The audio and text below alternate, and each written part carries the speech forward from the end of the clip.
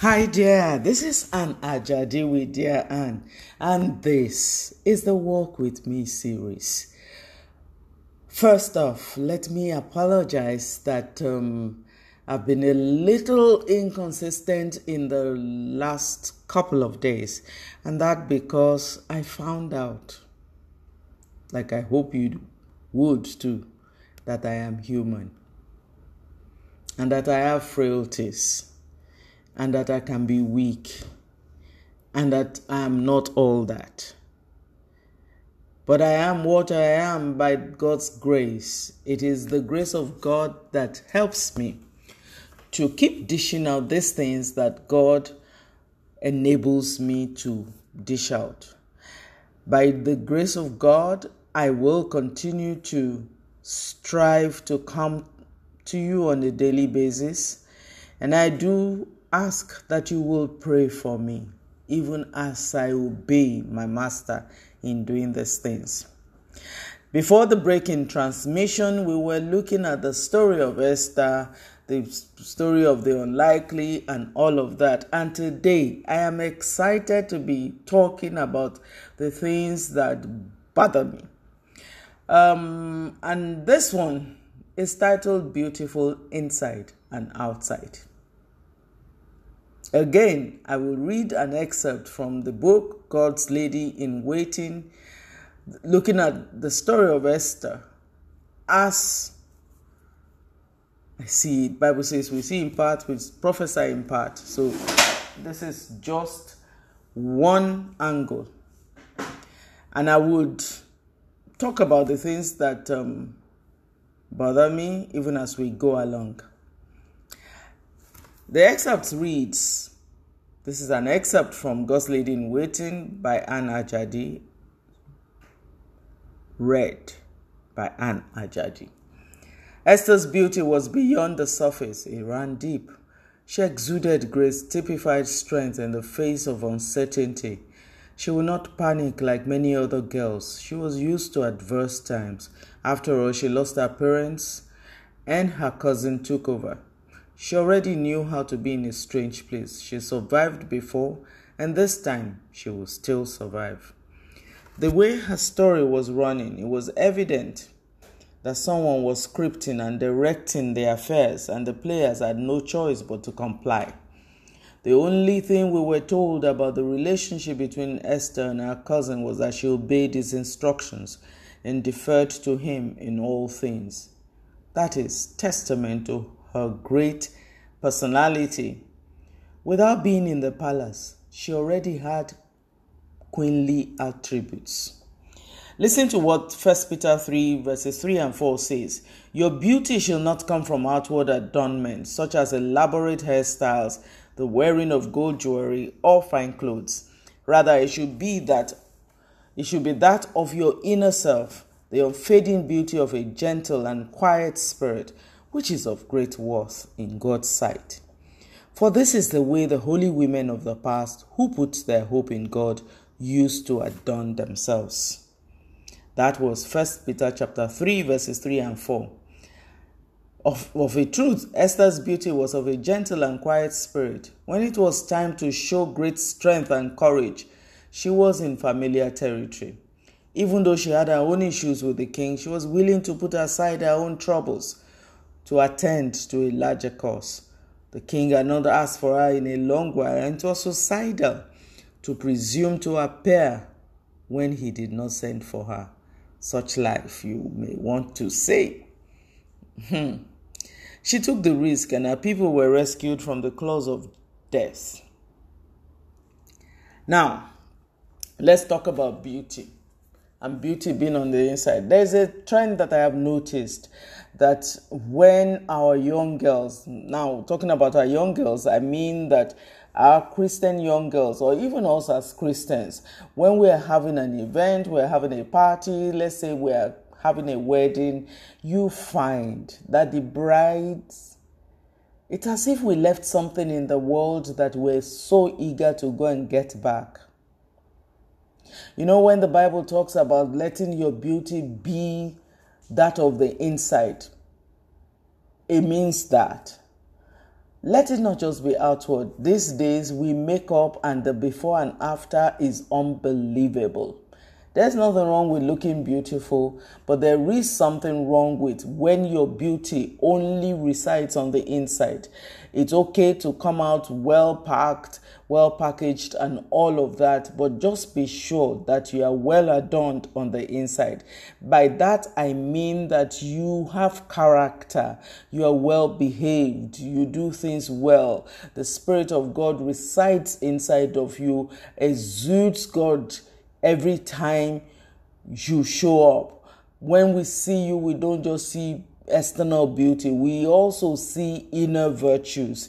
We don't see you displaying walking around half naked in the name of fashion. I tell you the truth, why I'm so against it. Just think about it. What kind of a soul designs clothes for women and half their bodies are outside and they claim that it is fashion? What kind of a soul designs clothes that it almost looks like rags and they claim it is fashion? How about we look at how God decorates things around us? The flowers of the field, they come out in colors, they come out with rhythm, they are well done. When a flower is blooming, everything is covered, and then when it is time to show forth, it comes out resplendent, never revealing what should not be revealed. I once attended a wedding, and the bride was wearing a sleeveless ball gown, and half her boobs, half her breast, I meant to say, were out. And so now and again, because she was uncomfortable, she would be pulling up the thing. Eventually, we had to take her aside to go and use pins to go and try and adjust the clothes. Now, if you understand that you're a queen, if you understand that you are royalty, if you understand that you are worth a lot more than what you're displaying, you will not display your skin. You will not display. I'm not saying don't wear nice clothes. I'm saying do not dress up. The Bible says there is an attire of a harlot. Do not dress up like that. And then beyond the dressing, let your character reveal Christ. I don't know how you can reveal Christ doing like the world, partying like the world, drinking like the world. So what's now the difference? Why are you Christian? I heard some Christians tell me that clubbing is not a problem. I tell you what I have against clubbing. Half the people there are either smoking weed or drinking alcohol to some unbelievable proportions. The Bible says that what alliance does light have with darkness? What are you going to get in that atmosphere? Because if you understand anything about atmospheres, you will know that in some atmospheres, God cannot operate.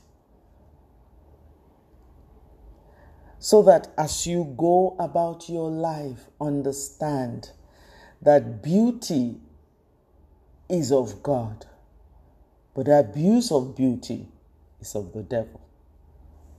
You are not an object. My dear girl, you are not an object. And my dear young man, you are not an object.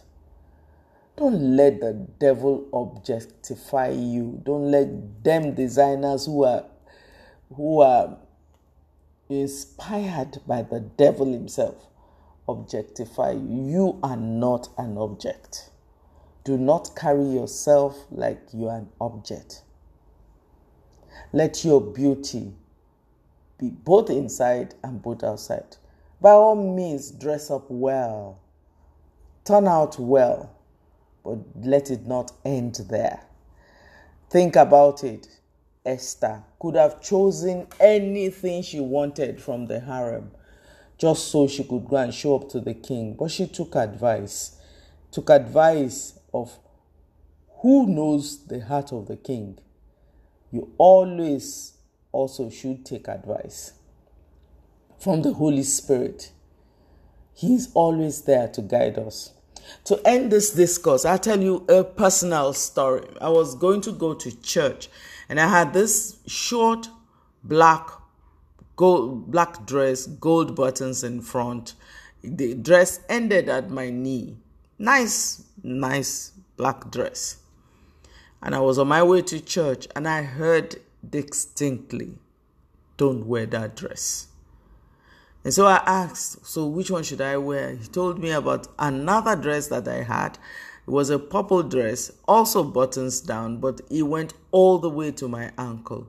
Now I get to church, and there was a visiting preacher who, in the middle of his sermon, stopped and said to some lady that was sitting in front and said, "Will you sit down properly?